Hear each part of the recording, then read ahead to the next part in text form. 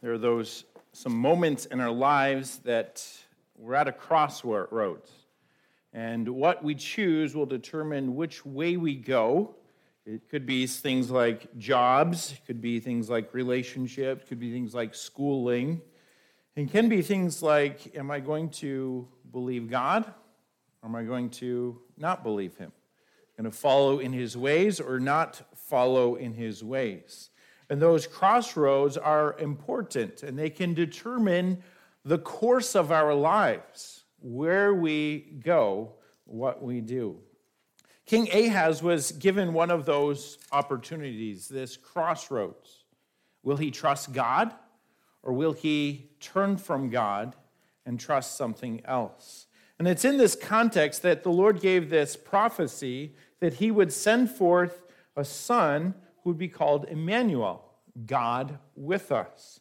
So we want to look at this today, and so we try to understand the background here. So King Ahaz, he is the king of Judah, and I think if you can get the map up there, Kyle.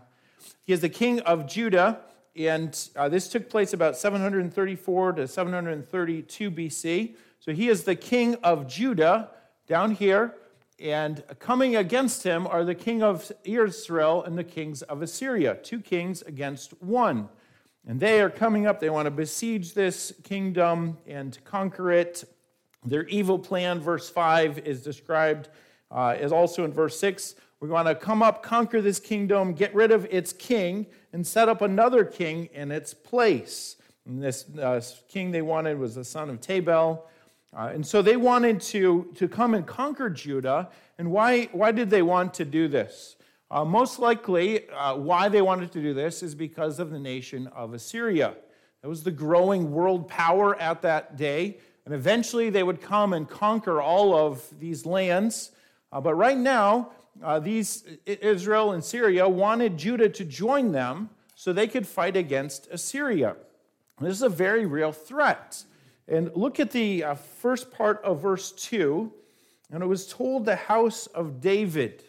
The house of David. What about the house of David? This is of the line of David.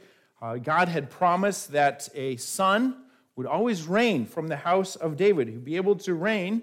And they wanted to come in and set up someone else who wasn't of the line of David. And so really God's promises are at stake here. If they put another king on the throne, how will God be true to his word? And so Ahaz has a choice. Newly come to the throne, is he going to turn to God and listen to him, or is he going to turn to something else? Over in 2 Kings chapter 16, you could turn there if you will. 2 Kings chapter 16, we see more about him. We're going to come back to this passage later. In 2 Kings chapter 16, we read of, beginning in verse 1, in the 17th year of Pekah, the son of Remaliah, Ahaz, the son of Jotham, king of Israel, began to reign. Ahaz was 20 years old when he became king, and he reigned 16 years in Jerusalem, and he did not do what was right in the sight of the Lord his God, as his father David has done. So he doesn't try to please God.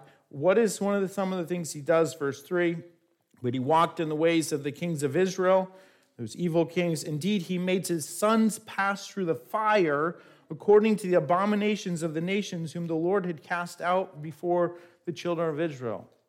He offered child sacrifices to pagan gods.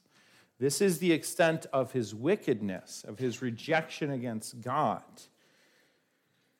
And so now he has these two kings coming against him, and the Lord is not silent. He sends the prophet Isaiah to him, and they were afraid. We see in verse 2 that King Ahaz, so his heart and the hearts of the people were moved as the trees of the woods were moved by the wind. We know a little bit about wind here, don't we? And that was what his heart is described as, swaying back and forth, afraid. What's going to happen?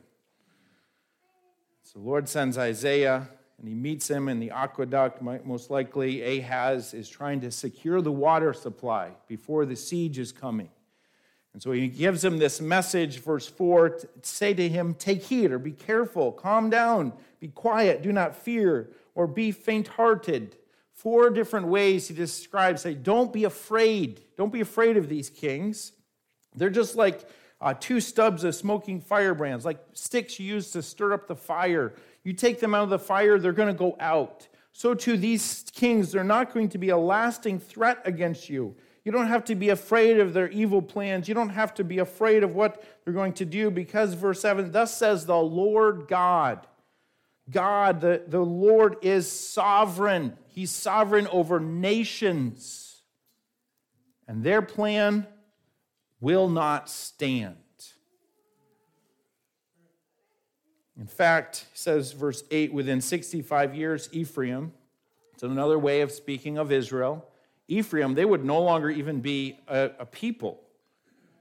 This, I mentioned, was 734 to 732 BC. 722 BC, the Assyrians came in and conquered Israel. And within that 65 years, so many other people had come and lived in the land that you couldn't distinguish the Israelites as a separate, distinct people. They became known as Samaritans because they had mixed with other peoples. They will no longer be a nation. This nation who's a threat to you today will one day be no more. But here's the warning, verse 9. If you will not believe, surely you, that is Judah, the house of David, you shall not be established. You will not stand firm. You will not stand at all if you do not believe God and his promises. So within this context that the Lord tells Ahaz, ask for a sign. Ask for a sign to confirm that these 2 kings will not conquer you and be a threat. Nothing's too difficult, whether it's so high in heaven or low in the depths of the earth. Whatever it is, ask for the sign. Now, if we look at the Bible and signs, normally asking a sign of the Lord could be a dangerous thing, because it was a statement saying, I don't trust what you say, so I need a sign to confirm what you have said. That was not the case here, because the Lord clearly told Ahaz, ask a sign of the Lord.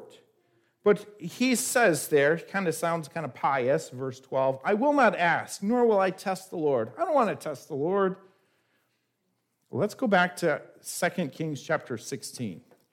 What was going on at the same time when the Lord said, ask for a sign that what I say will come true? 2 Kings 16 and verse 7. So Ahaz sent messengers to Tiglath-Pileser, king of Assyria, saying, I am your servant and your son. Come up and save me from the hand of Syria and from the hand of the king of Israel who rises up against me. You see that? Who's he sending messengers to?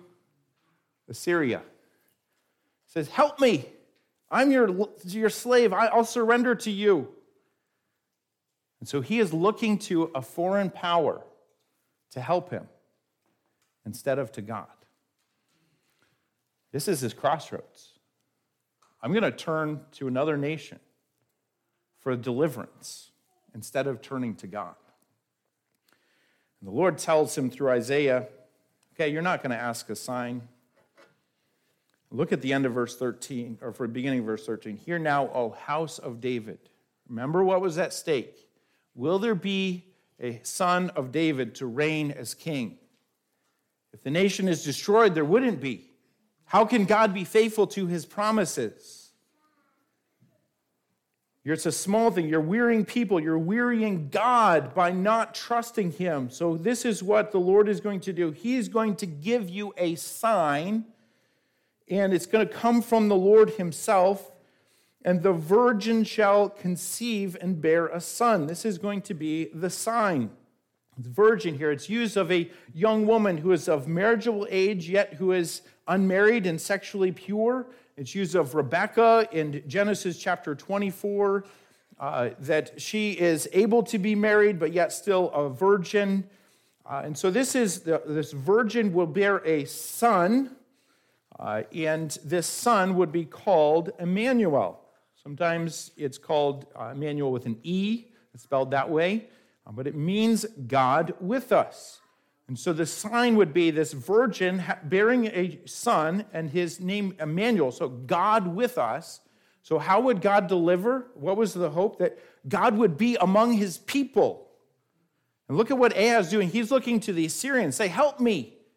And the Lord's saying, here's a sign that you can trust me, that I will be among you, that I will be your help. And Ahaz was not willing to turn to the Lord. And so the Lord said, I'm going to give my son, it will be God with us. We're going to come back and look at that a little bit more. But I want us to get a little bit more in the context here. And so his message to Ahaz then is, because you have rejected me, judgment is coming. Remember what's going to happen to Israel, that's going to happen to you as well. And some translations say 15 and 16 refers to the son that will be born, and ultimately this refers to Jesus Christ. We'll look more about that in a little bit. But I think it's rather just speaking of a boy, saying these things are going to happen before a young child is born and he grows up to be old enough to choose between good and evil. These two kings are no longer going to be a threat. So it's going to happen fairly soon, and the Lord's going to take away these two kings, Syria and Israel. They're not going to be a threat to you, Judah. But what's going to happen, verse 17? The Lord will bring the king of Assyria upon you and your people in your father's house. So here's the irony. The very nation that they turned to, Assyria, would come and conquer them.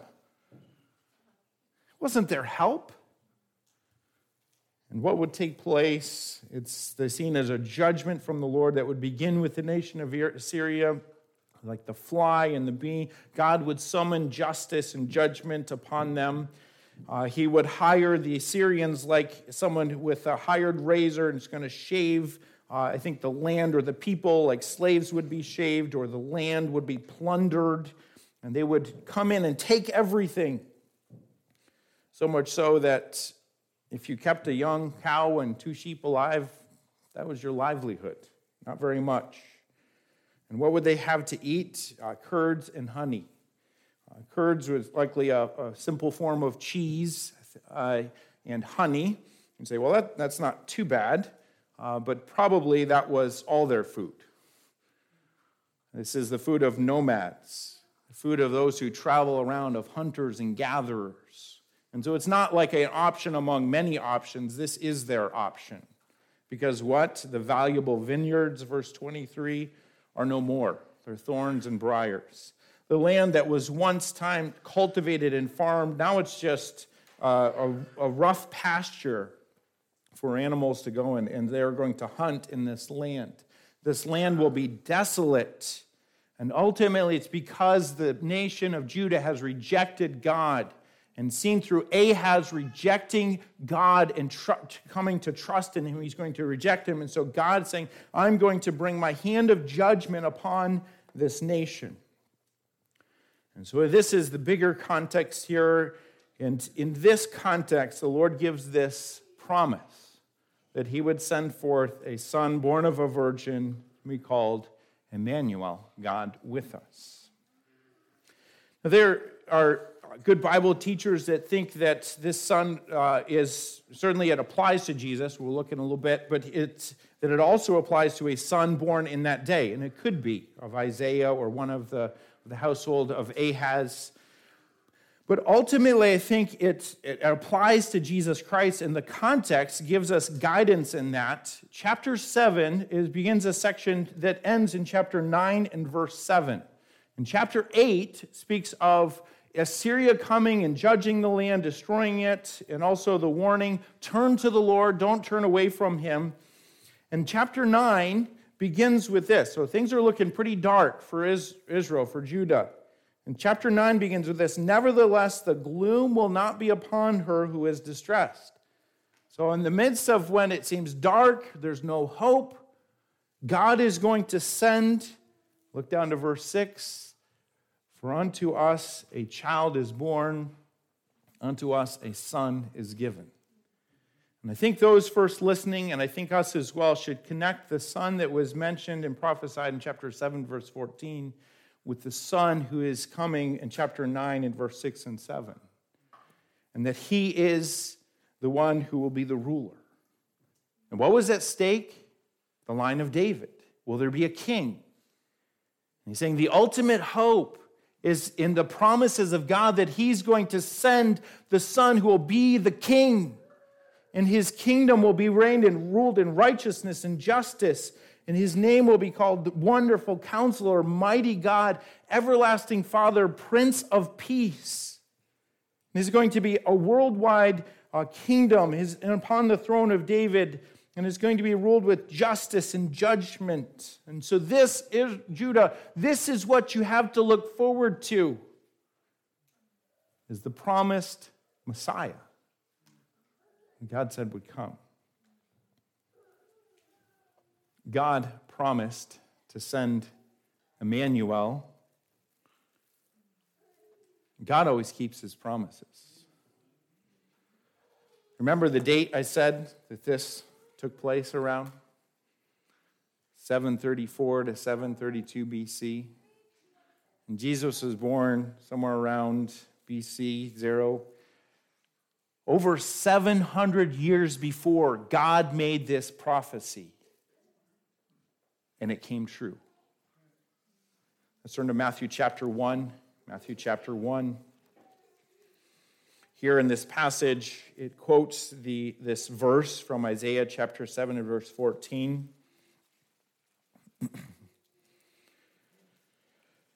As the angel comes to Joseph in chapter 1 and verse 18, now the birth of Jesus was as follows. After his mother Mary was betrothed to Joseph, before they came together, she was found with child of the Holy Spirit. Then Joseph, her husband, being a just man and not wanting to make her a public example, was minded to put her away secretly. But while he thought about these things, an angel of the Lord appeared to him in a dream, saying, Joseph, son of David, do not be afraid to marry your wife, for that which is conceived in her is of the Holy Spirit. And she will bring forth a son, and you shall call his name Jesus, for he will save his people from their sins.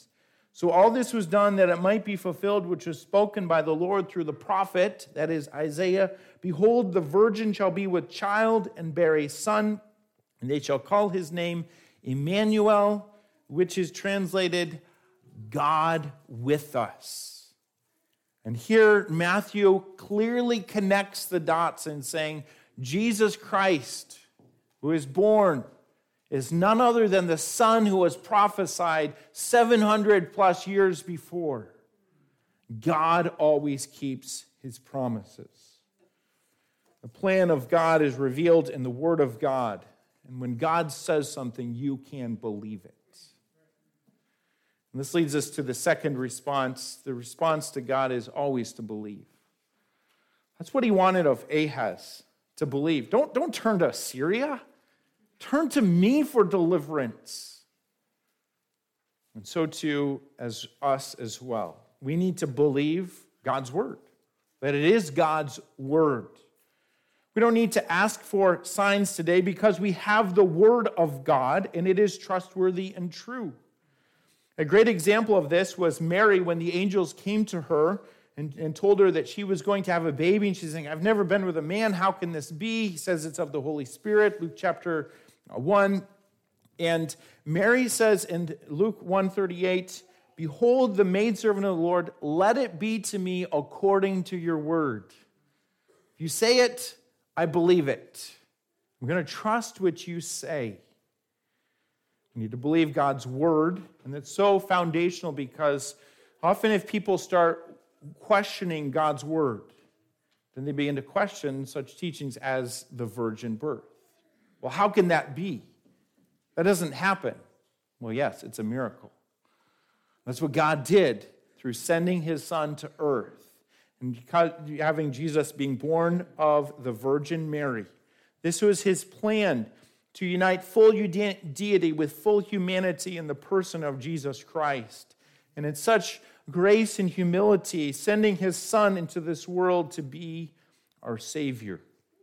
And that's what he's talked about in verse 21, Matthew 1:21. And she, Mary, will bring forth a son, and you shall call his name Jesus, for he will save his people from their sins. That is why Jesus Christ came.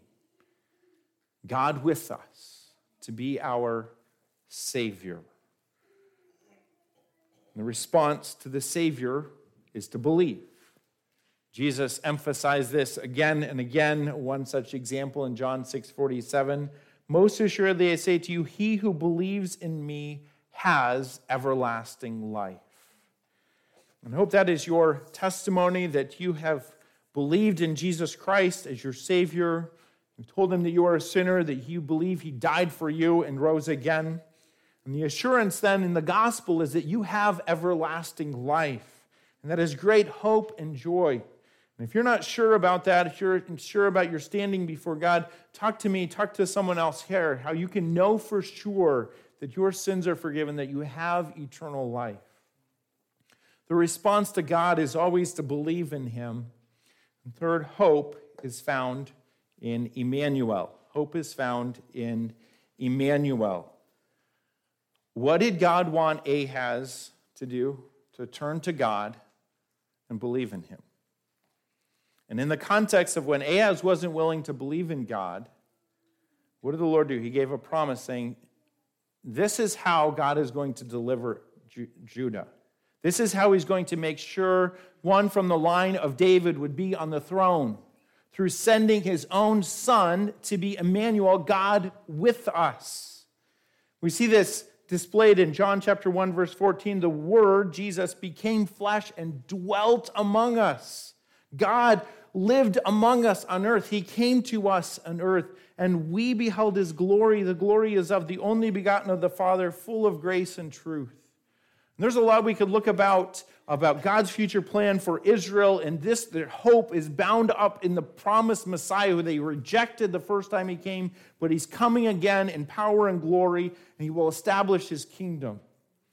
But for us, as we wait for his return, believer, God is with you.